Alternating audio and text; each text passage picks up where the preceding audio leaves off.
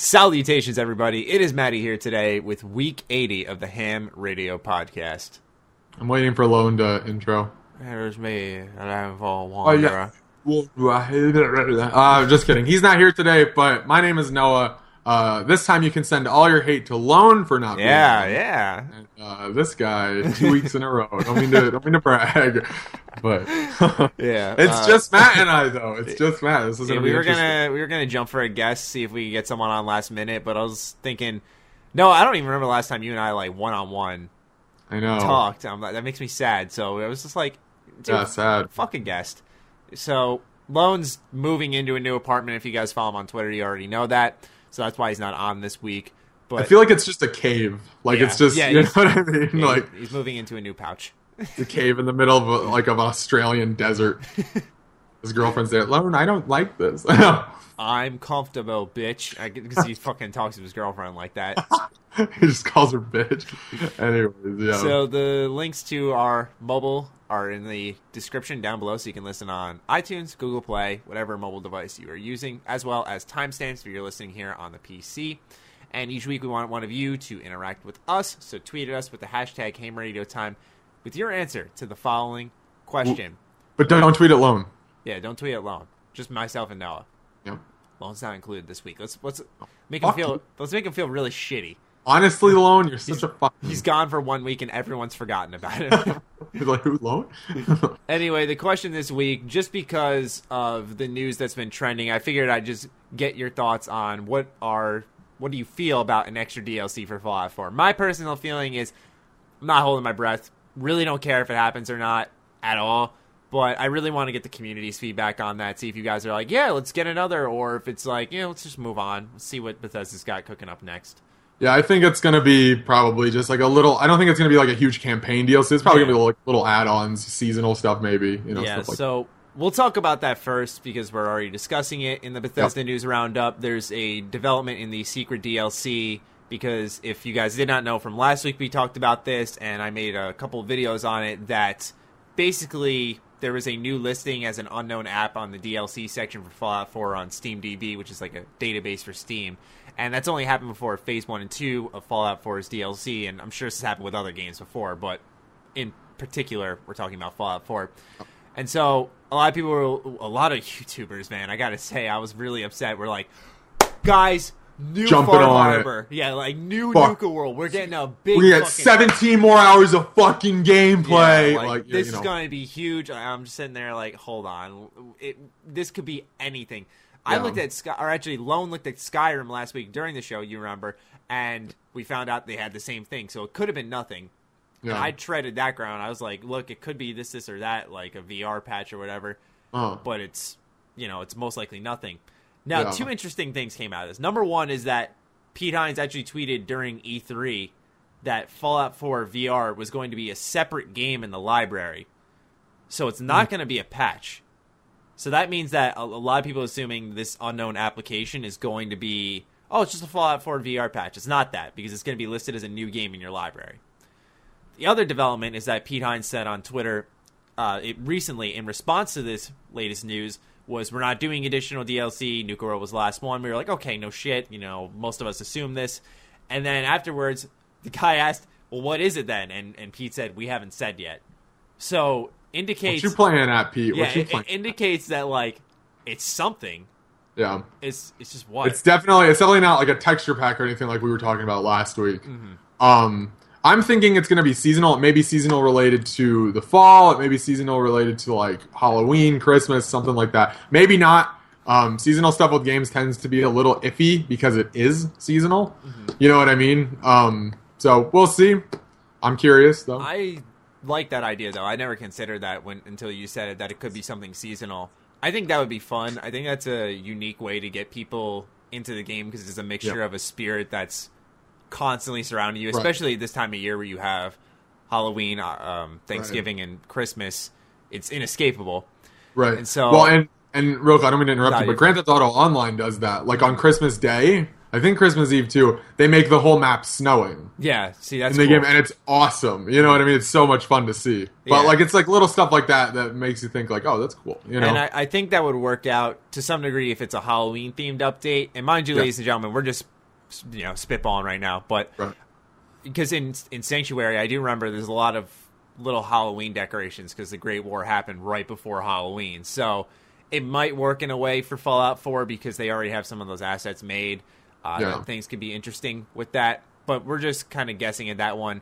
What's unique, though, is that we've eliminated the VR option, which a lot of people were guessing for, so this could be a number of things. Right. Like I said, my best guess, personally, was the new assets for modders to create stuff for the PS4, but then again, that's like... if Sony's not playing along with that, though... Yeah. We'll see, you know. Yeah, it's a very weird type of extra DLC to do. Right. So... I always wondered if Bethesda would ever try just a secret DLC launch. They don't say anything, just new DLCs added. And, it markets itself. I think of Overwatch in a way. I mentioned this in my video as well, where before they announced the seasonal update for Halloween, all the leaks, all the discussion, the fan base did all the marketing for this thing, and then they released the video day of. And they're like, hey... Yeah. Halloween patch. Well, and Blizzard's community is like a brick wall, meaning like it's solid. There's a lot of build up in that. Great community, man. You have World of Warcraft. You have Hearthfire, or I think I'm saying that right. I might be wrong. Hearthstone. I make that mistake all the time. But and then you have Overwatch. So it's like that whole community is just fantastic. Mm-hmm. But I still have yet to check that out too. I just what. The Halloween update. I mean, the coolest thing about it, I think, is not just the skins, but they redid Hollywood, so it's all Halloween themed now. That's so cool. Yeah, it's very cool. So Hollywood's one of my favorites. Yeah, I like that a lot. Instead of it being bright out, it's dark. They changed all like the movie things to horror movies. The menus are different. They reskin the entire map. It's really cool. So I hope they do more of that in the future, and I've already been like speculating on what they're going to do for obviously Christmas next, maybe Thanksgiving, who knows. Hopefully they just keep going with it. Christmas would be an awesome one to do. You can have I'm picturing like a Santa Claus Bastion or something like that, or Santa Claus. What's the big one with the shield? I always forget his fucking name. Reinhardt. Reinhardt, yeah, a Santa Reinhardt. Yeah, that'd be perfect, especially because he's got white hair and a beard and stuff. Yeah, a lot of good ideas. I could see if they did Thanksgiving like a Pilgrim Mercy or something like that. That's a good one. That would be really cool. So. Yeah. What we're getting at here, though, is that seasonal updates are exciting. It's a weird mixture that can get you back into the game. So maybe Fallout 4 is taking that ground. Someone also said that, I read it on Twitter. I didn't get a chance to look at the link he sent me. Mm-hmm. So, like with all we've been talking about, this is just speculation, is that I think they said it could be like a dev branch or something like that, meaning that it's just for the developers. Like maybe they're testing something. I don't know. Maybe. But, like we've all said before, the only times these new apps have popped up is when they're testing something new. So I don't know if they have like a new mechanic maybe for a game they're already working on and they're mixing it with Fallout 4 as a secret DLC, but not releasing to the public. They're just like, okay, let's put this in Fallout 4, similar engine, see how this works instead of... I know jack shit about game dev, to tell you the truth, aside from like... Actually, no, that's a lie. I know a decent amount about game dev, but I'm saying... but like I don't know those types of techniques, those types of developments that they do. So everyone's guess is as good as mine or yours. Yeah. But let's move on to the next topic. Let's talk about Prey. Let's talk about Prey. Yeah. Brand new Prey trailer came out. Somewhat similar to the original Prey gameplay trailer. This one seemed to have a little bit more gameplay, though. And it was highlighting a female protagonist. Now, if you guys didn't know, they have a male and a female because they chose the name Morgan Yu, I think was the name. And they said that was like a name that would work for both genders. And I know Lone made a video on it saying he likes the way this game's approaching gender and stuff. And I like it too. I think it's a cool idea. The trailer looks sick though. It does. It looks cool. I'm gonna jump right into some of the details of it. Mm-hmm. The fact that they had the little shadow thingies, I don't know what to call them. No, I don't know what they are either. Transforming into like objects. I don't know if you caught that. Like one made into a chair and stuff. Mm-hmm. So I'm imagining walking into a room, seeing nothing at first, and then being like, something in here is gonna fuck with me. Yeah. You know what I mean? And just having that on edge thing, it's kind of like a Dead Space vibe. Yeah. When you played Dead Space and it was like you didn't know what was gonna come out of what, Yeah. So that makes me excited. That works in a great way because sometimes you walk in a room thinking something's going to change into something, and you'll get through the whole room, nothing will happen, and you'll feel this false sense of security. Like, exactly. Oh, I got through the room, nothing jumped at me. And it's like the next room, oh fuck. So, yeah, I really like that. The game looks a lot different than I expected. I don't know how to describe what I was expecting initially. I guess I just think of the original Prey 2 that we saw many years ago, where it was this free-running, fast-paced, open-world game, and then you see this heavy, like loading the pistol all, dramatically and stuff. Right. Where I felt the game looked very different. It looked heavy. I don't know why, but it had a Dishonored vibe to it. It's about the same.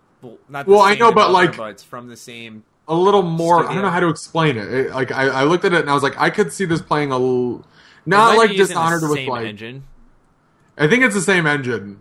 Because that was what I was getting. Because it's not like the same team. Like, it's from Arcane Studios, but it's not from the one in France who makes Dishonored. It's from the people in, I think it's Austin, Texas.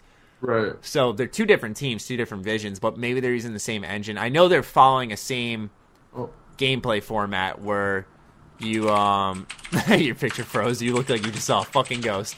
I think they're using a similar engine, but I know that Dishonored is, or rather, Prey is following a similar gameplay structure as Dishonored, where they said like you're going to be able to go back to certain areas. It's going to be more of an open level, open hubs, rather than a open world or just these linear one place to the next to the next to the next. Right. I think of Doom in a way. It's one stage to the next stage, but apparently you can go back to certain places. So, and use those gadgets you find on other places. So it's kind of like that Metroidvania, which I love and hate, because I feel like it's a poor excuse to allow you to retread old ground. And it just gets monotonous. I usually can't stand it. There are very few games I make an exception to and go, all right, like, I like this Metroidvania style gameplay, but this, I don't know. No, I feel ya. I think it's gonna be like you had said and I had said before. A little in terms of I don't mind Metroidvania as long as it's well done, which is kind of redundant to say. I think it's going to be a solid game, though. I think it's going to have some good detail. Again, that kind of fear aspect of. I think that's what's going to keep you going is not knowing what to expect. You know what I mean? So I think that's kind of what's going to push you through the levels. Yeah, it's the key is to hopefully that. I guess this works with any game, is that the mechanics can't overstay their welcome. So you look at like a, you'll have that good first couple hours where you'll walk into a room, oh, that chair could be something. Right. How do you develop that afterwards so that in the, 5 to 10 hour range, it's not just looking for that surprise chair. It's a little bit more, and you don't start to learn the patterns and predicting what can happen. So, well, if it changes into the exact asset, you have no idea. Mm-hmm. You know what I mean? But that could be looked at as like unfair. So we'll see what happens. I would like to. I'm afraid that they're going to call it like a cheap scare. I fucking hate that. I understand like cheap scares are like boom, pop out the window, hi, like, and it scares the fuck out of you. I hate that. But like if it builds tension and it's an object that transforms based off the game's concept, concept. I was going to say something else, but that's perfect. I think that is a strength that should be embraced. And if you're feeling uneasy, the game's doing what it's going out to do. Yeah, Yeah. I never liked that review perspective, though, of, oh, this is a predictable story or this is a predictable scare, because to me, I view it as I think, for an example, I remember there was a podcast, it was me, I think either you or Lone, I think it was you, Young, and Robbie from Open World Games. I think I remember that, yeah. And we were speculating about Fallout 4's story, and we called the plot twist with, Father being the leader of the Institute to a T. Yep. Completely called it. Yep. It still surprised me, though, that it happened. Yeah, I mean, it's one thing to talk about it, but it's another thing to, Yeah. It wasn't a predictable story. We just talked about it a lot. Exactly. You know what I mean? That's what I'm saying, where, some people will say, well, that was so predictable, I saw it coming. It's like, Not really. That doesn't make it. Does that make it rather a bad story? Does that make it a horribly written story? I wouldn't say so. It's like if you're well versed in video game, in stories in general, video game stories. It's like you can probably predict the end of like any story. Mm-hmm. You know what I mean? But that doesn't mean it can't be enjoyable. Yeah, that's true. BioShock has its own fucking thing. The Infinite, okay. Yeah, nope. It's like, right, I don't know how you even fucking started this idea. There was some guy out there who was like, yeah, called it. Yeah. You know what I mean? Like someone, dude, I saw a fucking comment, bro. Dude, and it's like, nope, no, you didn't. Lighthouse, yeah, dude, easy fucking call. Dude, every fucking rift, I got it. Yeah, so I wonder how Prey's going to turn out. I'm sure looking at E3 next year, that's going to be one of the big games we'll see, and that'll probably be one of Bethesda's big fall titles. Yeah, that'd be great. I'm looking forward to E3. I was just talking to Connor about that a couple of days. I'm already looking forward to it again. That was so much fun. It was a lot of fun. Yeah, but maybe we'll have to go out like 2 days earlier, and get like a week out there. Yeah, and a week in fucking horrible ass LA. Yeah, let's go back to that creepy alleyway for Ubisoft. What's up? Yeah, what's up, guys? Oh my god! Yeah, quick story, ladies and gentlemen. I made a video about For Honor, and I showed some of the pictures we took there in that event. But I made it sound like it was all hunky-dory. Ladies and gentlemen, I'm telling you right now, this event was, and we're not trying to sound ungrateful, but this was in the most scary place. Yes. It was literally an alleyway in LA with like a hobo 40 feet that way. Yeah. Like it was. And like there was spray paint everywhere. You'd see lots of like tents set up, and we're like, okay, this is obviously like a poorer area. That's all right. But it was very sketchy, very sketchy, especially when you got to call a cab in there at like 9 at night. Right. Also, there was that There's store. A fucking stole our cab. Yeah. Oh my god, I forgot about that. I remember you running down the street for that. We called a cab, and the cab came down, and then people just went in it and went. It was like, no. Yeah. That was our cab. I remember that too, because we were like 2 minutes late. Like we were watching a South Park Stick of Truth demo. We were just waiting for it to end. Because we were enjoying it, but we were like, fuck, we gotta catch this cab. I was telling you, I was like, we gotta go. Yeah, I was like, but we can't just like walk out of here. Like we're here at a demo. So we when it ended, we're like, all right, thank you, shook hands, like out we went, and right when we went out, you drove away, and Noah was like, wait. And then we had to call another one, but it was that event itself was really cool. You went in and you had to they asked you like, who are you? And it was like, Mr. Maddie Plays, and you're like, oh, okay. Who's with you? And it was like, me and Connor, like, it's so weird addressing myself like that, especially when I went to play Dishonored 2. I walked in and they're like, who are you with? I'm like, oh, I'm Matt. I think like they have a list of names like, who? I'm like, oh, Mr. Maddie Plays, and like some guy like whispers like, Matt or Mr. Maddie Plays. I'm like, who? What? Like, just call me Matt. Like, Mr. Maddie Plays. That's what I'd like to be referred as. I'll jokingly like pompously say to my friends, I'm like, do you fucking know who I am? But that's the extent of it. No, it was that was fun. And then we went and got the dinner, and that was awesome. But that whole I had so much fun. I still talk about LA. Yeah. Like I'll be talking to Eliana, I'll be like, oh yeah, remember in LA? And she'll be like, I know Noah. Fucking that Rite Aid across the street from our hotel though. That fucking Rite Aid, oh my god! I had to go over there because I needed aspirin, and then who was it that tried to buy alcohol? Was it Cam tried to buy alcohol, but they didn't. They only took passports, not Australian IDs. So he was so butthurt. He's like, "This is dumb." I'm like, "Well." I just picture him walking in the hotel room with that like slight smile on. He's like, "They fucking let me buy my alcohol." Like, he was so upset. He was a trooper though. He stayed in like a rinky-dink hotel. Yeah, he like, stayed. To it. Yeah, props to Campbell because he stayed in like our hotel room till like 3 a.m.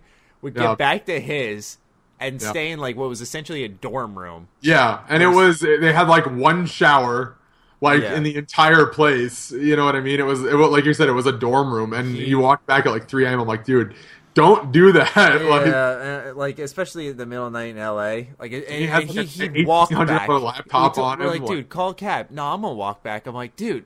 Aren't you afraid? Like, I'll pay for your cab. Yeah. Like, get a cab, you know. Great week, though. Yes, absolutely. Mm-hmm. Moving on to our last bit of news, though. Skyrim, the special edition, has gone gold, meaning development for the game is complete. So The exciting yet interesting bit of news, I'd say, is that they actually announced that this is the first international studio launch because Bethesda Game Studios Montreal is the team actually who worked on this. So what's international Canada? Yeah. Come on. Yeah. But what this means is that whatever the Maryland studio is working on was uninterrupted by this project. That also means that perhaps that is shown what this Montreal studio really is. They are going to be handed off the, how do you put it nicely, the shit projects, like the ones that like, hey, we can't be arsed to do this. Let's you fucking do this, that kind of thing. Yeah. That's how I view it as. Yeah. But they also made Fallout Shelter, which made Bethesda a lot of money. So they clearly make big games, just not Bethesda Game Studios, Fallout 4, Skyrim, big games. Yeah. They could be working on something as well, though, on the side. But for me, it's just, I thought it was really cool that they actually announced that because it's a silver lining in a way. We know whatever Bethesda Maryland's working on is not been interrupted, which means they're getting more progress. Because I remember Todd saying they want to get more stuff out. Mm-hmm. Yeah. Remember when we met him? He was like, I got to make more games, man. I got to keep everyone's channels alive on YouTube. We're all sitting there like, oh, yeah. I was like, yeah, Todd, if you insist, it's up to you, man. It's up to you. It's just my fucking career right now, You run this. And then be like, make a Twitter. Yeah. Oh, God. I wish I forgot to ask him. I will there was only 2 things I said to him, and I was like, I'm sorry, I cursed a lot. And he's like, yeah, you have a mouth. And I was like, yeah. And I was like, okay, I'm not going to talk anymore. And then we met. Who was it we met who talked to us about the industry and everything? And we went on and talked we worked in the production industry itself. What was his? Lauren Lanning. I think he was the guy who gave us these. Yeah, Oddworld. Yeah, okay, Lauren Lanning. Yeah, loved him. That was the best. He was honestly, awesome. I know a lot of people and I meeting Todd Howard was fucking amazing, but that was the best talk at E3. Lauren was cool because he talked to us like we had his experience, you know what I mean? And he was telling us all this stuff. Not that about the Todd industry. by any means did not talk down. No, absolutely. Todd was fantastic. Everyone we met was fantastically nice. Yeah. You know what I mean? They treated us with respect. We treated them with respect. More so that with Todd we had 5-10 minutes to talk. With Lauren we talked for almost. Lauren wanted to keep talking. You know what I mean? Yeah. Lauren would have brought us out to drinks. I feel like it was really cool too because you're sharing stories on how he fucking threw up. What was it called? Those he built a fire or something. And he said, I took my fucking 12 gauge. Boom. Lauren was cool. Yeah. But like I said, everyone we met was awesome. He made one of my favorite games ever, so that was fucking sick to meet him. Yeah, I didn't really know who he was that much, but it was he didn't care. He was like, "What's up?" Yeah. But Skyrim Special Edition, though, Noah, right? Skyrim Special Edition, right? That's what we're talking about. That. That's what we're talking about. If you want to do me a solid, they listed the PC specs. I forgot to write those down. Do you want to fucking just? I'm on it. Give me one Skyrim second. Special Edition PC specs. Yeah, dude. Is that what I was gonna say because you don't know how to Google things, right? Special Edition PC specs. My Black Widow Ultimate keyboard is a little loud. You got a Black Widow, bro? I do. Widowmaker, yeah. You're such a fucking nerd. Okay. Oh, I have to enter my date of birth. I hate that. Why do sites do this? I'm gonna lie. If I'm below the age, I'm gonna fucking lie.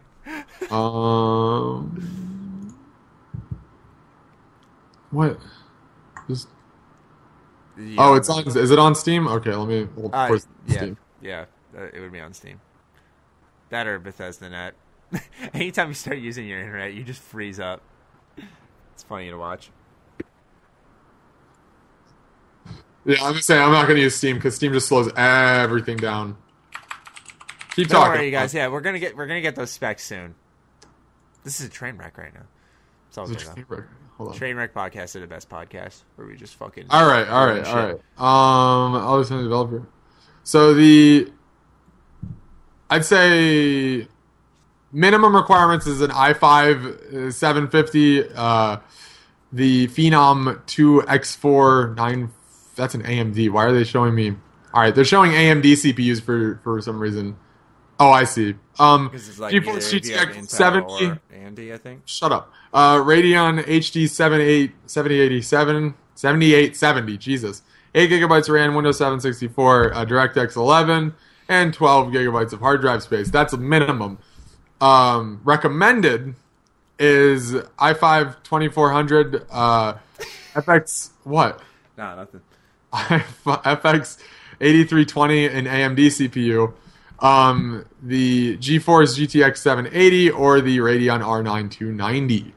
8 gigabytes, Windows 7, DX11, and 12 gigs. So it's not crazy to run this game. Yeah, I found that impressive, but it makes you wonder how much of an upscaling is there. Well, here's what I'm wondering. If you have like a pretty minimum PC and you buy this game and you play it on minimum, it's just going to be like Skyrim normal. Yeah. You know what I mean? Like, I feel like that's going to happen. Maybe not. I'm sure they've done stuff with different like colorings and the models themselves. They probably upscaled. So sounds well optimized then, if that's the case. Yeah. Well, Skyrim itself originally was pretty well optimized. It didn't chug on my PC at least. Damn. I mean, people say Bethesda. Bethesda games have bugs in them. That's shit, bullshit. I don't know, man. I always found bugs funny, but like with all right, like I'm waiting breaking. for Fuck off. Yeah, absolutely. And people have had that with Bethesda games. Knock on wood, I've never like had any fucking where's wood here? Just hit yourself in the balls. Hey yo. Hey yo. But I've never had I've said this before. I've never had these fucking crazy tech issues. The only issue I've had with a Bethesda game is Fallout 3 not working on my PC, but that's because I have Windows 10. Well, you've had New Vegas crash on you a few times, but usually only while you stream, right? Yeah. Oh god, that too. Yeah. But I mean, that's Obsidian, ladies and gentlemen. I remember being a little kid playing. I remember being a little kid playing like PS2, and I think it was Grand Theft Auto Vice City. I was only like a quarter of the way through the game, but a game-breaking bug happened where it deleted my save. And that's like the worst feeling in the world when you look and you just don't see your save file there and you're like, oh.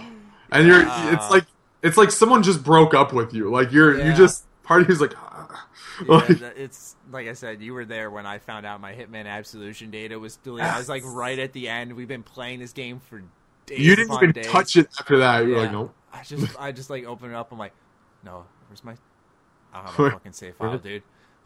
What the fuck, man? You were so mad. You had a right to be, too. I would have been fucking pissed. I was just like, oh, man. Because I wanted to go back, but the fun of it was discovering the level and finding out what to do each time, and I knew I was going to have that same excitement to go through the game again. The thing about Absolution, too, is it's not the same as, like, Blood Money and the most recent Hitman. It's too action-y, whereas Hitman and Blood Money and the most recent one, 2016 one, you explore the levels and you kind of become, you work your way into the level. You know what I mean? It's not just like Hitman. Do you like the most recent one? Yeah, I actually have a lot of fun with it. I truly do enjoy it. I think they nailed it, personally. I think it relates back a lot to Blood Money, and Blood Money was one of the best ones. So I never played Blood Money, to be honest with you. A lot of Blood Money. I used to watch my brother play it, and then I remember you telling me that. Yeah, I never played Blood Money, though. I've only played... Have I only played? No, I think you've only played Absolution. No, you played the most recent one. You played 2016. I have, but I'm saying it's 2016 one. But Absolution, yeah, I've only played 2 Hitman games. I played Hitman Go on my Vita. That was fun. That was okay. It wasn't really like a Hitman game. It was like a tactical board game. Same shit. Whatever. Moving on to segment 3, though. This is where the discussions will ramp up. What we're playing in our favorite news bit. Let's talk about Mafia 3. That's what I'm playing. I know you really want to talk about it, so I haven't played it, but I've read a lot of the reviews and I've seen a lot of gameplay, and I know you have to play the game.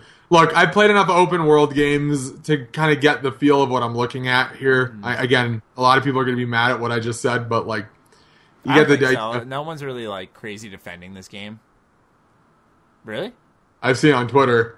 I'm not going to name any names, but let's just say a tweet I recently put out wasn't well liked. But no, it wasn't that bad. But it's just, I've read that it's and I'm gonna tell you what I've read, and I want you to tell me what you think about it. What I've read is it's awesome. It's fantastic in the beginning. The story loops you right in. You know what I mean? And then as the game kind of tinkles on, you realize that there's a really big kind of lack of customization. There's repetitive gameplay. It just kind of becomes really cookie cutter. I will agree with the customization. They removed... It was weird. Some of the things from Mafia 2 are weirdly omitted from Mafia 3. Right. The cops suck. Let's start off with that. In what way? In Mafia 2, if you were speeding by a cop, he will try to pull you down and arrest you. Right. In Mafia 2, I have gotten into accidents in front of cops. I have crashed into buildings, destroyed poles, destroyed fences in front of cops. They have not tried to come and stop me. So they do that all in Mafia 3, they'll do that? In Mafia 3, they do not do that as see consistently. Sorry. It's only happened to me once in like the upwards of 30 hours I played, where in Mafia 2, when you were driving, you'd have to stop at a red light. If you ran that red light, there's a chance he might flag you down. That was a little inconsistent, but you had to follow the rules of the road when there was a cop nearby, and it made it had its own unique personality because of that, and I really appreciated that about Mafia 2. It was such a little thing because, you know, some people, I feel it fed off the joke of, you look at GTA, you must be really bored if you're driving by the rules of the road. Right. Because usually you're flying through lanes and stuff. In this Mafia 2, you know, it was cool because you had to follow the rules of the road a lot of times because there's cops everywhere. Right. So I really like that. And Mafia 3 kind of just stripped that away where the cop AI just sucks. Huh. So that's one of my biggest things with it. Number 2 is they got rid of car customization, which I liked in Mafia 2 as well. That makes no sense why they did that. See, aren't they bringing it back? I heard they were. I think this game needed another delay because I know they're bringing in a free patch, which means that it was a mechanic being worked on, and in order to get the game out on time, they cut it and they said, hey, this will be coming in a free update, so it looks like there's more content, but really it was supposed to be in the base game. Right. So that's how I view it. But yeah, that was another really weird omission from the game. I was like, why, if it was in Mafia 2, is it not in 3? Especially something as simple as, you know, it's muscle cars. Like, that's fun stuff to customize. Well, and it's like, again, it's a mechanic that may have not been fleshed out, but I agree, it's something that should have been worked on from the beginning, because now I feel like when it does come out, it's like tacked on. It's like you can change the color of your car. Yeah. Also, that's about it. You know what I mean? You know, with a game like GTA 5, it's weird as fuck that you can't wear different clothing. Yeah, I don't think Mafia 2 really had that either. Mafia 2 had different clothing. I played a little bit of it with Sonny, and I remember. Okay. Yeah, at least over the story of Mafia 2, I know your outfits changed multiple times based off the missions you were doing or whatever. They would have you in different outfits. You could change your outfit consistently, though. Now that I think about it, you had a closet. Yes, you're right. In Mafia 3, none. That's stupid. I'm sorry. There's like no excuse for that. Yeah, that to me was that was stupid too. So I didn't like that. But the biggest problem with this game is its mission system. It's very flawed. How so? You have a district, and inside each district are 2 rackets. So what you do is you talk to 2 informants. They'll tell you about the people running those rackets. You'll do like a kill this, destroy that, or follow this, acquire that. Stuff. Yeah, to a degree. They try to vary it up like, oh, this guy owns the drug business. This guy owns the movement of televisions or some shit like that. Like, I'm not even kidding. And you'll have to destroy it to pull out the mob boss. Right. So he's like, who the fuck's doing this to me? Oh, it's this guy. I'm going to wait around and kill him. Right. And then, you know, once you pull him out, you can either have him join your racket or you can just kill him on the spot. And then you distribute these rackets and districts at the end to one of your mob bosses, whether it's Vito, Cassandra, or Burke. Now, I understand why people are like, yo, the gameplay is repetitive. Don't get me wrong. There's like points where I'm kind of like feeling a little, and for the amount of time I put in the game, it's actually shocking that it's so little, but a little burnout where I'm like, okay, I kind of want to do something different. I feel like if I played the game, because I don't have a lot of time to play it, I would get pretty burnt out pretty quickly with it. Yeah, absolutely. So that's why I'm not excusing the game. But for Mafia 3, it's those missions where you take out the capos, like the main members of the Mafia, that are like the highlights. They have amazing mission design, really cool moments. Right. That I want to say make it worthwhile, because I don't think a good game is really one that makes you grind to get to that good moment. It should be trying to consistently feed you that. Right. But it's also, as I was getting to, the open world reminds me of, out of all games, 2 things: Assassin's Creed and Watch Dogs. The reason I say Watch Dogs is because For all its flaws, I really liked Watch Dogs open world because it was natural in the way it was built, where I would stumble upon an area full of enemies, and the way it was constructed, the way I could take cover behind certain objects, it didn't feel like a game developer was making this place so that I could have stealth gameplay, but rather this stuff was already in place, and a gang came in, and I'm here to take them out. You know what I'm saying? It's a well-designed open world in that sense. So, yeah, you're going in there, you're killing this guy, or you're going in there destroying this guy, but the areas themselves are so well-designed that it's a good stealth gameplay. When gunfights go down, it feels like everything's kind of set in place where it's not this structured, constrained level, but rather it's all naturally there. You know, right. It's like this place was there before a developer fucking touched it, is what I'm trying to say. It's hard to describe. I'm trying to find... No, I understand. Words. Yeah, so I can appreciate that personally, where for me, I'm not too upset over the type of gameplay, but I can see why others are. The biggest issue I have is when I see a lot of major game critics who have consistently given a pass on Assassin's Creed, for example. Yes. I can't say Watch Dogs, but consistently given a pass on Assassin's Creed for much similar gameplay mechanics. Mafia 3 is the same thing. You can go to a thing where you wiretap a junction box. You wiretap it, and when you wiretap it, you get a bunch of collectibles on your map. You can go chase them down, or you can keep going to all the little main story missions and stuff. And Assassin's Creed does the same fucking thing. And this game, and Assassin's Creed is scoring higher than this game by miles. I have to agree. It's been recommended far more times than I've seen Mafia, and I'm like, okay, I get it, because I think Assassin's Creed is a game you can get into. But I also think Mafia 3 is doing the same thing. It absolutely is a game you can get into, because it's...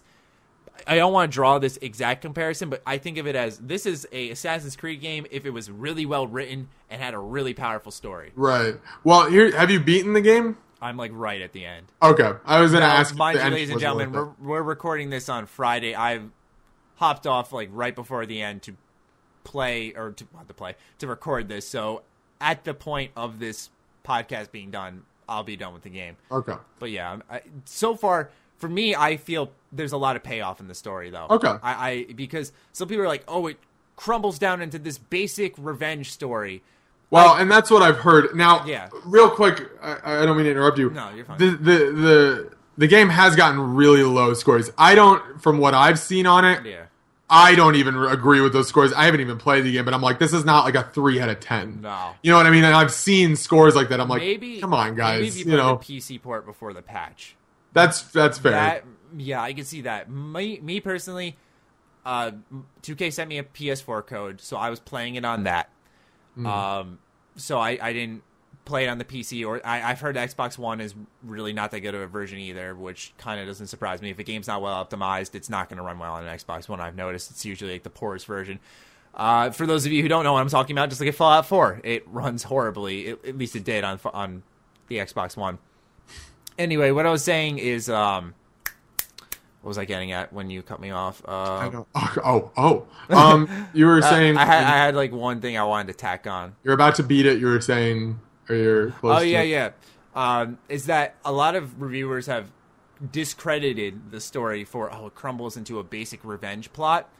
Number one is its storytelling style is absurdly unique to the point where seeing people discredit the story, I think, is a fucking insult. And it's like a documentary, right? Yeah, it is. And I've never seen a video game told in a story format like that. Maybe it's happened before, but I've never seen that. And I really liked it because it's like that's neat. You're in the current moment. It's flipping ahead to like redocumenting. You're playing like a flashback almost. Yeah, exactly. Yeah. And it's really cool. And I like that a lot. So some people, like I said, will say it's just a basic revenge plot. It's no spoiler because it's been in every fucking trailer that Lincoln Clay loses everything in the beginning.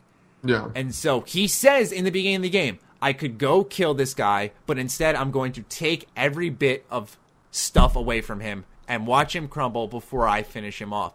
He says in the beginning what he's going to do. And that's what the story does. He takes away, instead of just going straight for the mob boss where he could, kill him, he wants to make him suffer. So, you'll go kill so-and-so, and I don't want to say names, but you'll kill all these different important people because that's what he wants to do. He wants to make him suffer. And then you'll see it from the perspective of the mob boss, how shit's going down for him and how he's just crumbling. And it's this You know, like, I'm not saying it's in a sick way, but it's this weird satisfaction you feel for this Right. as a storytelling mechanic where it's like, yeah, I'm seeing my actions take effect to him and how he was so calm, cool, and collective and had everything Right. in control in the beginning. I'm just ripping it down. He's a piece of shit. So for me, I really like the storytelling. I like the story a lot. But this gets us into our other discussion that I wanted to hear your thoughts on, is that gameplay versus story. Right. So, Monty, you actually made me think of this. You know who you are, Monty. Yeah, people know Monty. He's been on the cast. He's a fucking loser. But what's He's it called? kidding. Relax, Monty. What's it called? He was talking to me about it, and he was saying that he prefers a better written story than gameplay. And this got me thinking. I wasn't able to reply, Monty, because I was at work. But this got me thinking. I was like, is one better than the other? Now, we like to all say, like, oh, you know, we want a little bit of a mix. You know what I mean? We want a good story and better gameplay. Obviously, we all want that. Did you just fall? No, my figure Okay. fell. Keep Okay. walking. You're good. But, you know, we all want a mix. But if we had to think about a game that we liked that had a better A than a better B, you know, A being gameplay and B being story, you know, like, what did we enjoy it? You know, now, for me, I lean a little more towards gameplay. A perfect example for this, for me, is, what's it called? Metal Gear Solid, Phantom Pain. That, for me, I have no fucking clue what's going on in the story. But I love the game. You know, I have a lot of hours in the game. You know, and I have a fantastic time with the stealth. I have fun with the upgrade system in it. You know, it's genuinely a fantastic game for me. And I know reviewers loved it too. But that really is like only gameplay. Like I said, I don't really know anything about the story. I You did, know, and it's just kind of... It doesn't matter. Like Yeah, you could, I mean, you it could play the does, game. but there was missing missions. There was big plot holes. It was kind of an Right. issue. So yeah, I But agree. you still had fun with the game. Yeah. You know what I mean? I think, or at least I did. You know, did. so it's like that's why I'm like trying to think what is the more important part of a video game, gameplay or story? You know what I mean? Yeah. For So me, it's Go a ahead. it's a really no. I'm just saying it's a tough question to answer because, like you said, the obvious answer is we want a mix of both.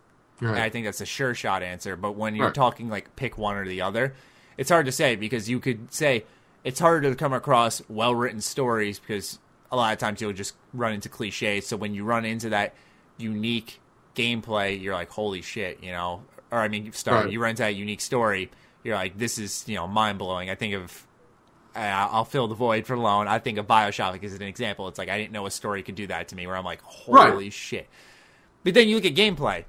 yeah, And you have these moments where you see something in a gameplay mechanic that you've not seen in another game before, and you think, "Wow, this is this it is does it amazing." well. Yeah, you I know? think of the best recent example is honestly VR, where I don't know if you've played VR, Noah. But, I haven't. I Okay, can't. so like when I was playing like a first person shooting game, and you got these two wands, and you're like seeing this picture, and like you're moving your hands, and you're grabbing the clip when you're reloading your Right. gun, and you're putting it in your gun. That's one of those like. This is something I've never Well, experienced you before. know, yeah, it's a completely new thing. You know? So it's good that both sides reward you in that way. But for me, I've always found myself being more intrigued in the story. But also, I have to admit that it's a mood dependent thing. There are some days where I don't give a fuck. I don't feel like being knee deep or ear deep in a story. Right. And I just want to play a game. For that, Right. I'll go and play like a multiplayer game. I'll go play Overwatch. I'll go play, Right. Battlefield, whatever. I'll play a shooter game where it doesn't require me You to to think. engage in a story and think Yeah. of plot holes and how things are going to go. But rather, I'm just going to kick back and shoot or whatever. So, and I agree. You know, know, it depends. There's also stories before you watch or before you pick up a game, you'll watch a review and it'll say a story is tailored to a certain type of audience. You might be in a certain mood. A really sad example is called, I think it's called That Dragon Cancer or something like that. And it's a game about that was made by these two parents, and it's about their kid who got cancer and passed away Ooh. sadly. Jesus. Apparently it's crazy emotional though, and it hits home for a lot of people who have lost Right. someone from cancer. And Right. so you know there might be a time where instead of looking for a good gameplay or good story, you're looking for a relatable story. And so Right. you might And that's have very lost true, someone too. from cancer, and you see this game, and you're like, I want to know if this person's feeling the same way as me, and this game will give you that unique feeling. So I think it's very situational based, where it's rather not a gameplay versus story, but obviously you want to find a happy medium between the two. Well, and I think too, this is a very subjective question. It has to do with the type of person you are too. Like for me, I loved The Walking Dead, Telltale's Walking Dead season 1. Season 2 I saw, it was okay, but season 1 of Telltale Walking Dead hit me like a bus. Yeah. You know what I mean? That game was emotional, but it was so good, and the gameplay was pretty much just choosing Point what and you wanted click. to say. Yeah. You know what I mean? And point and click. Yeah. So it's like that game was purely for the story. Mm-hmm. You know, but then you look at a game like Hitman 2016. Yeah, it has a story. It's a broken up story, you know, but Yeah, it's it's like kinda it like- has a story, but people are still playing through the first couple levels, and only those levels, because there's so many different ways to play it because of the gameplay. You know what I mean? So I think it's like, it really, again, depends on who you ask, but just because a game doesn't have, you know, if a game can make up for one area in the other, you know what I mean? Yeah. It really can kind of save a game almost. Yeah, I mean, I You know. think of it as if I really had to ask myself what I value more, I think number one, it depends on the title, but also two, it depends on, like for me, I'd say I probably would value a story more, because I look at it like I just want to say this for our viewers out there. I look at like a Fallout 4. I think it was crucial for Fallout 4 to tell a good story. You know, whether you agree or not is up to you. I know there's a lot of division on that. I liked Fallout 4's story. I wish there was a little more consequence to your choices, but I still liked Fallout 4's story. And I knew going into it that essentially Fallout 4 is just a first-person shooter. That's Right. passable gameplay, though, right? You know, so for me, it was, I will take the passable first-person shooting gameplay that, you know, Well- isn't going to have any unique mechanics aside from VATS. But there's so much more to it, though. Like Fallout 4, you have the upgrade system. You know, when I Yeah, say it's- gameplay, I mean literally every single thing You're right. do in the game. Yeah, true. No, you're right. You know what I didn't mean? think of Not story, but like, you know, again, you could plot me into Fallout 4's universe. Plot me into Fallout 4's universe, and not really tell me anything about. Like, I lean more on the gameplay side. I think this is pretty obvious to see. Yeah. You know Fair what I enough. mean? But it's like you could plot me into Fallout 4's universe and just say fucking do whatever you want. It's like, okay, you know, like, I think that's how really good games are made, is because you have people like you who are making Right. games who are more on the gameplay side of things, and you have Right. people like me who are writing those stories because they think that's more important, so to say. right. And you're not then you wrong, get these you know, games it's like like- GTA 5 or Red Dead. You know, these games that are right, have- you can write both of them. Yeah. You know, pretty you- well. Yeah, you can have this amazing story and this amazing gameplay system. I Right. think for me personally, I'd say, you know, GTA Shout 5. out to Rockstar. Yeah. Yeah. I'd personally say like GTA 5 because you got like the whole heist system. You know, that's a really unique gameplay mechanic. And the It's- online just adds so much more. And the Exactly. online, in a way, is its own story. You know, it's still gameplay, but it has, you know, has some and then story. you in have it. this story that you know, builds up, and then the end's like really could be It works. really fucking You emotional. know, yeah, and it can make a really wrong decision and fuck Yeah. up the replayability of that Yeah. game. But you know, I agree. I think again, you're not wrong or right, and neither am I. You know, it's like it is very subjective. But I was just kind of curious to hear your take, and I'd be curious to read the comments too and see what other Yeah, people I agree. like about it. One too, thing you I know? do want to add on for Mafia 3 that I just remembered is that the reason I say this is a game story that people should experience is if Right. you really, you know, care about the game industry, about it moving forward and stuff. Mafia 3 is a story that I feel needs to be experienced because it toys around with a lot of racism. And I'm not saying that, you know, and I know my viewers already know this, but I'm not saying this in a way like, yeah, go racism. I'm saying that in a No, way no. like, obviously, it's pushing boundaries. It's different. Right. You'll hear some fucked up shit like about how some two white guys are talking about how like it's fun to rape a black woman, like straight Jesus. straight Yeah. up. You'll walk in to a place. I didn't see the sign. But you walk into a place. I didn't realize there was a sign on the outside that said no colored allowed. What? And like like the guy who owns the place will walk around the counter and say like, no, you That's know what's allowed. crazy. And like you're like, what the fuck? You'll That's be fucking you'll be crazy. walking around. If you stand next to a cop, you'll be like, hold on, I think this guy matches the description. And it's this interesting mechanic because you're like, what the fuck did I do? I didn't do anything. What description? Right. And then you realize in that time period that, you know, sadly, black people would get just framed Yep. for shit.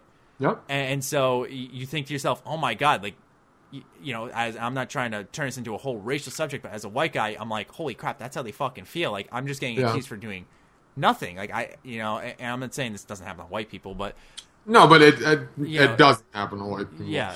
No, but I'm just trying to strike a balance here, but you know. No, and I know what you're saying, and I think the viewers do too. You know, it's a very touchy subject. I'm trying to toe my words just right here. Well, and it's like, I mean, you look at the racism you saw in, and there's a lot more different stuff too, but in like BioShock Infinite, this always relates back to BioShock Infinite somehow, something on this podcast. But you know, you look at and that was like the first time in a long time you saw that kind of stuff in a game, and it was like, holy shit. Yeah. You know, and I think this is like the next level of pushing it a little bit farther. Yeah, because like, you know, and in BioShock it was, you know, touched on it a little bit.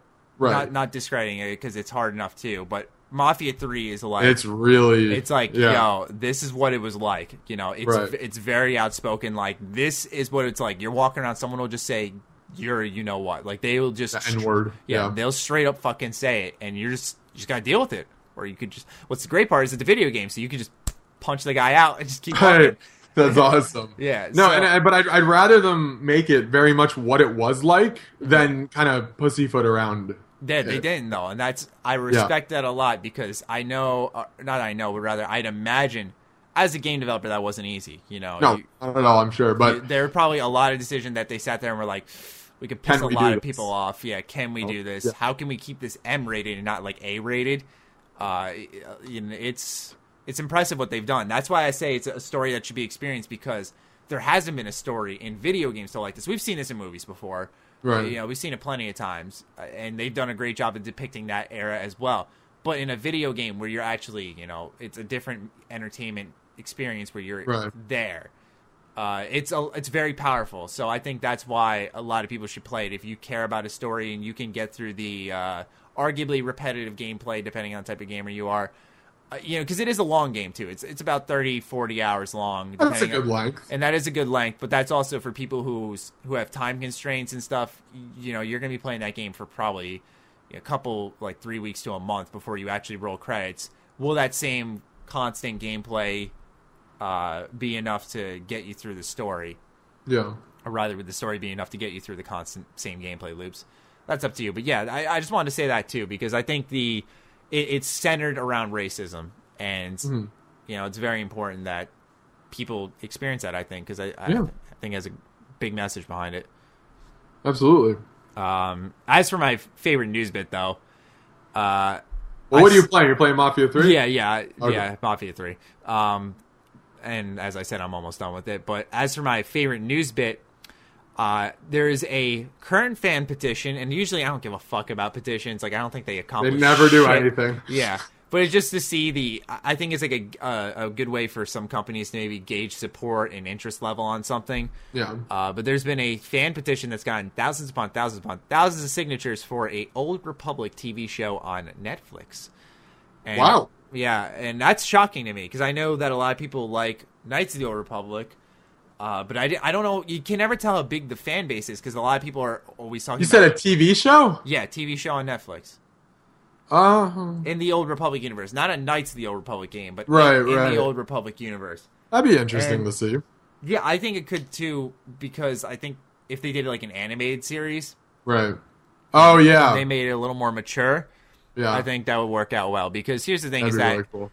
Everyone loves Netflix, you know. It's true. Everyone loves Netflix. I don't know a single person who's ever said Netflix sucks. I like Hulu. No, stop. Yeah, Netflix. Yeah, if you own Hulu, you probably also own Netflix. That's how I feel. Yeah. So, I mean, I like Netflix a lot. I don't know many people don't. So to hear just this Star Wars and Netflix is probably everyone's gonna be like, what? And so you do that, but then tie in the Old Republic. Obviously, I've made it pretty fucking clear to everyone that I love Knights of the Old Republic. So seeing this level of interest is really exciting. I don't really expect it to happen. I expect Star Wars to make its way to Netflix. If it's an Old Republic TV show, though, I will make fucking review upon review. Yep. I will be fucking in it. I will be in it, dude. I cannot wait. I want to see how this pans out, though. But yeah, there seems to be a lot of Star Wars fans getting involved in it, which is exciting, though, because I know Disney's been teetering the line on whether or not the Old Republic universe is canon or not. Because they fucked that up so bad. So yes, whatever. Well, yeah, that's the one I'm playing. That's my favorite news bit. Sorry to monopolize that segment there, but Oh no, it's fine, dude. It's fine. it's all you now, nerd. I have been playing Dirt Rally recently. I picked that up on G2A for half the price it was on Steam. How much was and, it? It was like $24 on Wow. G2A. It's like $60 on Steam. Jeez. Yeah, so if you're thinking about it, but yeah, I picked that up recently. I've been having a lot of fun with it. If you like Rally and you like driving simulators, you'll have fun with this game. It's really hard, and it does take a little while to get used rage. to. Yeah. What happens is, like I mostly put it on pretty hard settings because that's what I enjoy having with racing games.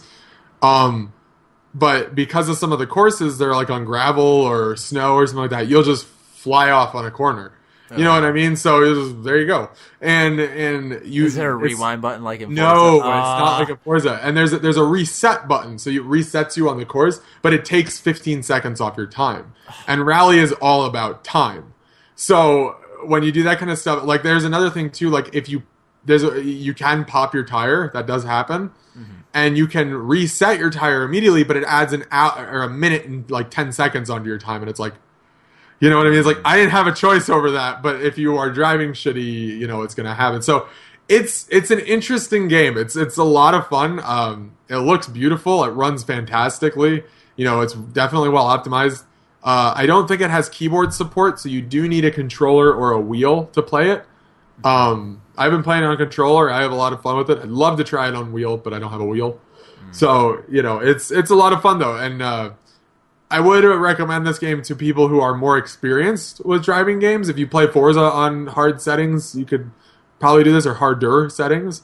You can play it. Like Matt, you could pick it up and play it. It'd take a couple minutes to get used to, but you could have fun with it. Get used to, but yeah, but it's fun. I have fun with it. In terms of news, I don't have any news. What? Go ahead. What I'm just saying. What like Forza Horizon's open world, Forza Motorsport's like more of just like straight racing. Like is Dirt Rally just like racing? The way Rally works in general is you have a thing of like 10 people or like 15 people. Each one does the track, or it's a point to point.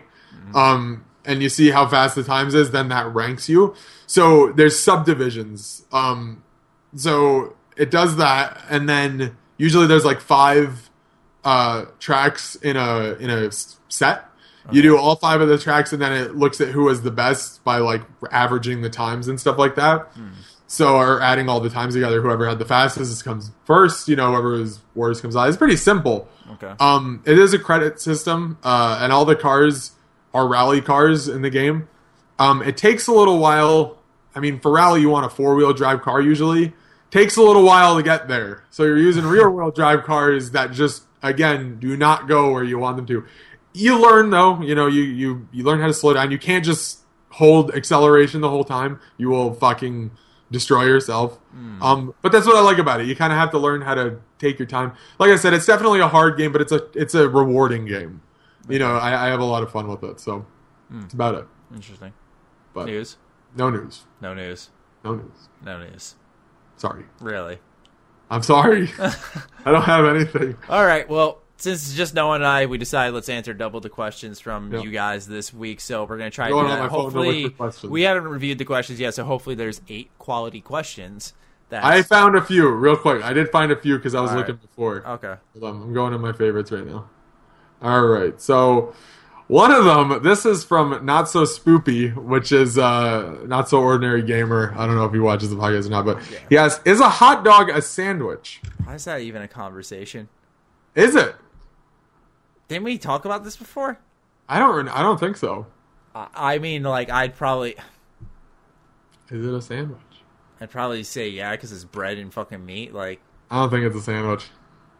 I wouldn't call it a sandwich anyway, even if it was one. I'd call anyone who said it was a sandwich kind of like. But like, could you put it under like a category of sandwiches? Like, if you were listing sandwiches, would you put a hot dog there?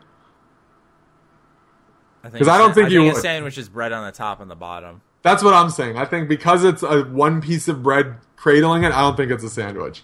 Like, you could probably argue it. Yeah. That it is a sandwich, but I'd say because it's not top and bottom, it's not a sandwich. Like, you could say a cheeseburger is a sandwich, which I think is Right, and I don't think it's a sandwich. I think that's something totally different. Yeah, I think it's its own kind. Yeah. I don't know. I'm looking for some right now. What do you think the saddest moment in a video game is? Just in general? Well, okay. Let's tweak this because there was another question. I'm gonna read who read this because I don't want to be mean. That was Newman Jake UB or Jakub Newman. I'm sorry if I'm butchering your name, but he asked, "What is the saddest moment in a video game?" I don't want to spoil any games for anybody, so I'm gonna ask a question that was asked right after this, which was by Cal Salmond, which is a game that made you cry. So this is a game that we can talk about that without spoilers. You know. Game that made me cry is Kingdom Hearts 2. Only game to ever do that too. I had a few games do it to me, but it was it was after the prologue. For those who are wondering, if I won't spoil it, but yeah, if anyone has finished the first 2-hour segment of Kingdom Hearts 2, is right after that. I was just like, fuck. For me, it was the Telltale Walking Dead episode 1, the ending, or season 1, the ending. I'm not gonna say what it is, but yeah, that killed me. But I just saw a great question. What is it? Nah, I can't. I'm not gonna say it though. It's too. Ask it, but we won't answer it. Can you? Can you do that? Since you're big celebs, would you grab someone by the pussy? That's amazing. This does not represent our political views. Yeah, this does not represent.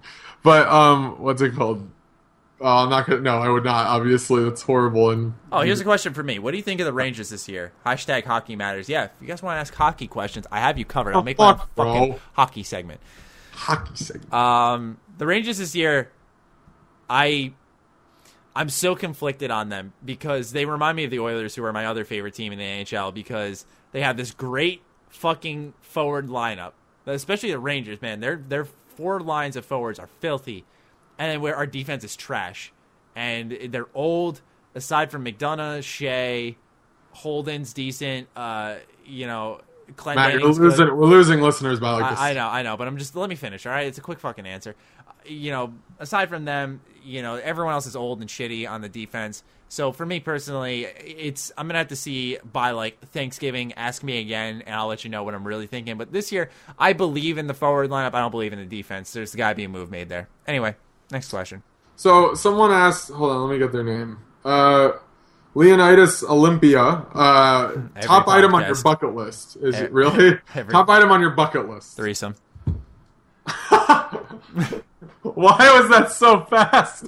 Right when he said it, I was like, what do I really just want one day? Threesome. For me, it's, I want to go... I want to blah, blah, blah, blah, blah. Threesome. I want to drive a really reasonably fast car. Not like a supercar, but like just a reasonably fast car around a track to try and get the fastest time. And I've said this before. This is honestly something I've always wanted to do. All right, I'll pick a normal one. Want to get roadhead.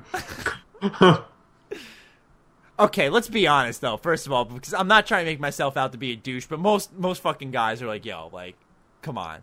It's fair enough. That's on the list somewhere. Maybe not number 1 for me, really, but I said that for comedians. It's on the list somewhere. Fair enough. It's on the list. For me, really, though, it'd probably be like really getting my own type of business off the ground where like I am self-sustained entirely.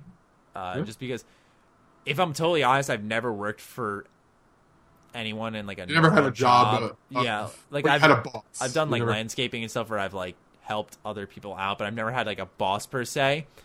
And to tell you, if I'm honest, it sounds fucking scummy. It sounds like I'm fucking childish, but I don't know how well it would work now because I haven't had a boss before where like some guy was like, fucking go do this. He'd treat me like shit. Well, they're never like that. Yeah, but I'd be like, what the fuck? Like, I'd be so confused. I'd be so lost. Like, why did he just talk to me like shit? Why is he fucking dick? I have 4 bosses, Matt. Every one of them are the coolest people. Like one of them, I talk about video games with them all the time. Mm-hmm. The other one, I talk about politics all the time.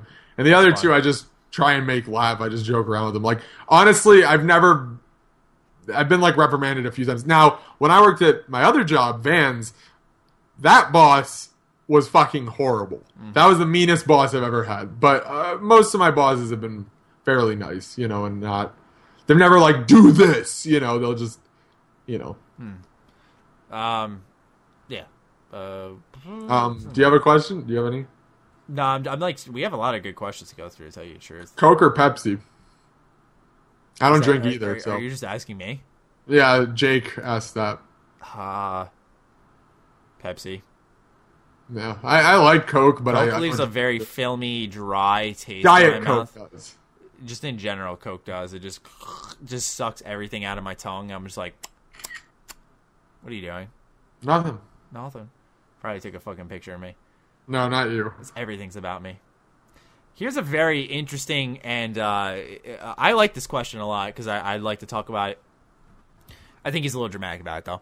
Dr. Mr. Pepper asks, are you worried about the downwards spiral your channels are undergoing because the one thing that made you famous is out and old? Whoa. I mean, okay, I didn't- can't talk about this because I don't know. I don't Nah, have he it. didn't sugarcoat it. Well, number one, to say downward spiral, I think is a complete. That's overstatement. not at all it. Yeah, I mean, You know, I say this all the time to viewers who make this assumption. I'm not mad at him because I know Dr. Mr. Pepper has been around for a long while. But a lot of viewers make that assumption that they'll go like through a week's worth of videos and they'll be like, "Yo, your channel's dead." And it's like, yeah. See, I see the thing. analytics every day. Yeah. I know where I stand, and if I was dying, I'd be panicking. You know what I'm saying? To say that I'm not where I was last year makes complete sense because there is not that Fallout hype. And that's how it works. Yeah, you know, like I'd be a moron if I thought I was going to keep 100,000 views of video on every video I uploaded after Fallout 4 came out when I had 150,000 subs when it first launched. Like, come on, like let's be real here. That we're not PewDiePie. Yeah, okay, we're not going to keep consistent like 10 million views. You know, no, he doesn't even either. The thing is that people don't realize is that YouTube viewership is a lot different from television viewership. Where if you're pulling in 10% of your audience, you're doing well, which I do. I do over 10%. So if you're pulling over 10%, 7% is usually the average that you want to be at. But if you're pulling above that and around 10%, you're good. Because that means you're engaging with a good portion of your audience, and a lot of that carried over to my Twitter following because I average about 20 to 30,000 a video generally, and I have 24,000 followers on Twitter. So I have a stable viewer base. Yeah. But to say that he's totally right, though. I'd love to push things forward and get back to a point where. And that's hard. That's not easy. It is to hard. do. It's hard to make every video a slam dunk. Here's one of the things I hate the most. But also, I also want to address Dr. Mr. Pepper. I don't think I'm famous by any fucking stretch of the imagination. Yeah. In fact, I get really mad at people who like call me famous. Like when I meet someone for the first time, I'm like, yeah, like let me get your number. Or, like here, I'll add you on Xbox or whatever. And he's like, oh my god, a famous guy's adding me. I'm like, I kind of don't want to be your friend now. Yeah, I don't see. think of myself Because like that. when you do that, when you say that to like when someone says that to you, you get the feeling that they're going to be really annoying. Not even like, that, I get always- this feeling like they're gonna feel like I feel more privileged than them or something. Yeah. It's like I'm just me. You You're know? just a guy. You know, it's you're not other YouTubers that scam kids on CS:GO. Things that you're just a YouTuber. So it's like, and I think that's a good thing though. I think that's a good thing that you keep a good head about it because let me tell you, I know people who would be in your position who would not have that opinion. You know what I mean? And think they are Yeah, the I'm a fucking fucking god of the internet. You know what I mean? You've been doing YouTube for a long time. If I was still doing it, I would have been too, as obviously. But you've been doing it for a long time. You understand how it works. And pulling in new viewers is not an easy thing to do. Wow. It's a lot of luck to tell you guys the Yeah. truth because you gotta really here's how it goes. I gotta make the content, but I gotta rely on you guys to share it. If you Here's share, one of the. Oh, if go you ahead, share, sorry. I'm saying like if you share it, that makes all the difference. I remember I made a video about Fallout 4 settlement mode, just saying, wait, wasn't it optional? It got shared on Reddit, decent positive reception, and the video had like a ton of views on it. But it wasn't because for me it was just I put my effort into the video like I do with any video, but it was your share. So for me I do the work on my end, but it's the work on your end that makes my channel go the mile. That's another thing. It's someone, I forgot who asked that. I think it was that same guy, Kale or whatever. He's like, why do people hate you on Reddit? I think it was just one thread. Here's the thing is that I think people who are on Reddit, when I come up, are the same people who don't like me, but they're usually the same like circle of people. Right, But, and that happens, but here's the thing is that to say that is a silly question in my eyes because I also I feel like I'd be stupid to think that everyone liked me. I'd hate myself if everyone liked me because I'm definitely not perfect. No, and it's. I will say though, one thing that always has bugged me is when YouTubers, especially big content creators, much bigger than like you or Lone or anyone, go on Twitter and ask, "What would you guys like to see?"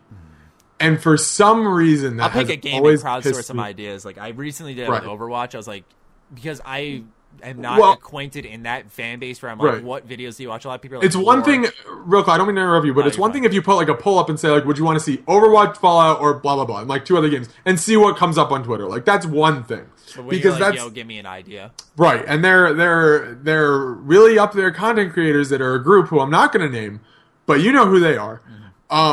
And they go out there and they're like, oh, what do you want to see? What do you want to see? And it's like, look, you have over collectively 10 million subscribers collectively. You need to be on the ball with what you're making. Not only that, but you know what what your audience wants to see based on what has made you famous, and it's something that is very easy to do. Yeah. You know what I mean? It's not hard. It's not like trying to find Fallout rare weapons. It's much easier than that. And that's the kind of shit that has always bugged me. I don't think I've ever seen PewDiePie go on Twitter and say, what do you guys want to see? He comes up with it. That's his job, is to come up with the ideas. I'll say that YouTube, I think people undersell YouTube as a job where they think it's a lot easier than it is, but I will also try my best not to oversell it and be like, yo, this job is fucking hard. Where it's not hard to sit down in your spare time, whether you're watching TV, like you're just doing something, you're making dinner, and try to just come up with some video ideas. Okay, this game's coming out. What could I do to, for the pre-launch talk? What could I do for when it comes out? And that's from your perspective too, because that's the type of YouTuber you are. Exactly. Is you cover games. I'm talking about YouTubers. But if you're a Let's Player, dude, like, oh god, you gotta. I'll say I fucking envy that. I'd love to straight up just play a fucking game, upload an episode, and get like 1 million views, and have like every company like like fucking. Yeah. Right. Damn, I wish. And it's just one of those things where it's like you are in a position where you need to be creative. You know what I mean? Put a poll out about a specific game or something like that and come up with it. It's like, I don't mean to sound like a dick or something, but... It's usually the crowdsource an idea that's see what the interest is and something that takes the least effort. Fair enough. Well, yeah, and that's what I've seen. I'll see. They want to do the easiest thing. Yeah, if you put the effort in, usually YouTube will reward you. You usually find I've not seen many high effort videos, and I'm sure they are out there. But I'm saying I've not seen efforts on videos which have taken like weeks and weeks to produce that have not panned out well. If you talk to the right people, you put the right effort in, you say the right things. Of course, you'll usually find success. Right. Because your product will market itself. Here's a good. Question from Trohic Mist Zero. Favorite controller? Ooh, this is a good one. I'd probably have to say the 360 controller and the Xbox One controller. I'm just used to them. Now, one of the controllers that has always stuck in my head though was the Dreamcast controller. That controller, not to but it's so weird seeing this. It says. Someone tweeted, like, when they like a video, they'll say, like, I liked it at YouTube video for G27 Sass. I'll have the link, and it says, let's play Skyrim's Dawnguard expansion, part 1, Holy Crossbow. Holy Crossbow. Jesus Christ. That's so old. Anyway. That's such an old video. Anyway, go on, sorry. Let's go back to the Fear 3 Let's Play. What's it called? Good times. Yeah. What's it called? What was another one? Part 2, puzzle solving. You were talking about the Sega Dreamcast controller. The Dreamcast controller was a funky controller because it was big. But that one was a funky one. What about you?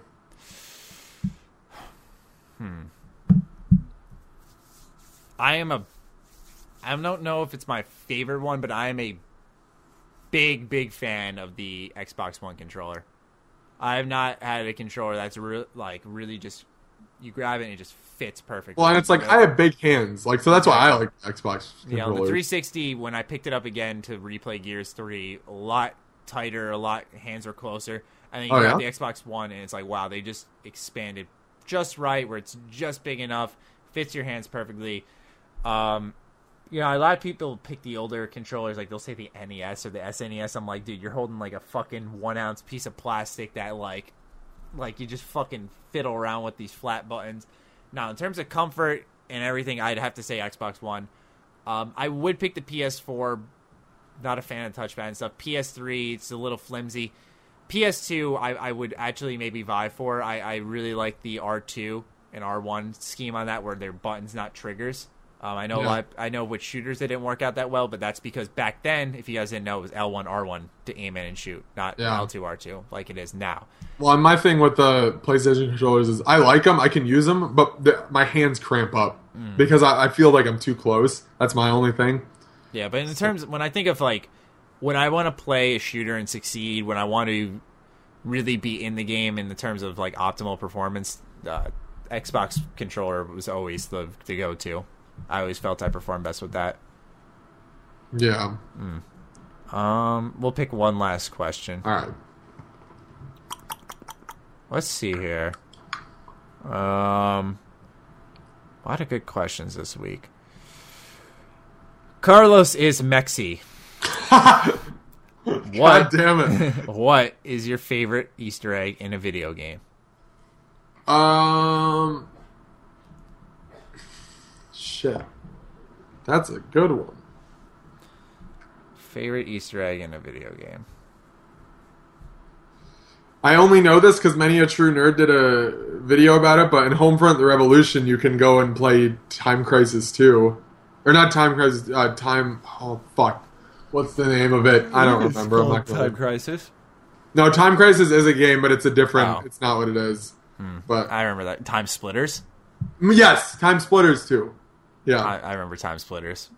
I remember that so well, man. That game was, I don't know, that game I never played it. It was like so bad it was good. Really? It looks kind of cool. That's how I remembered it personally. Favorite Easter egg in a video game? I don't know why I picked that one, because I don't really know an answer to that. I mean, I really like the Fallout 3 fuck you door. You think it's like an area, you open it up and it says fuck you on the wall. That's one of my favorite ones. I'm just looking back because like I don't really look for Easter eggs too much. The Halo skulls were always cool. They weren't really Easter eggs, but they were cool to look for. Yeah, those are good. I liked I guess it really isn't an Easter egg because it's just a reference to its own franchise, but I liked how in the DMC Devil May Cry series, when Dante first got into a fight, white hair landed on his fucking head. And he looked so cool, and he's like, get this trash off, or he said something like that, and it was like a fuck you to Devil May Cry fans. So that one I really liked. I think that was a good one. I'm looking around my room for like any references that are games that had good references. Danganronpa had a couple of good Easter egg references. Right. I don't know. I can't pick one straight up. I think Lone would probably have a good answer for this. Lone had a good one, yeah. I remember in the old Mario games. In the original, yeah. There was this one time I was playing with my lads, and with my best mate, as he would say. Best mate. Which is just like his dog or something. Yeah. Yeah, I can't pick a good answer for that one. It's okay. Yeah. Oh, well. That'll wrap up this week's podcast. All right. Yeah, a lot of good discussion here. Yeah. Because the news roundup with the Secret DLC and Prey and Skyrim on top of the extended Mafia 3 discussion we had, and I think that was probably the best part. And then all your wonderful questions. So yeah, be sure to follow us on Twitter and keep submitting those awesome questions. Noah, any final words? That's it, man. That's it, man. Yeah, that's my final words. That's it, man. That's all for now, folks. That's all for now, folks. What's up, guys? Go here. All right, we're all good? Did I just cut out? Well, fuck you! Fuck off! I was like, God damn it, really? I was so. I hope someone stayed for that. All right, guys. I didn't see the thing is that I don't see your your camera froze. I just for me, had so my hand over here. I was just playing with the camera lens, and I was like, wait, he's like bugging out. I'm just gonna keep staring at him. You're such a dick. All right, guys. We hope you guys enjoyed episode 80 of the Ham Radio Podcast, and we'll catch you next week. Yeah, peace out.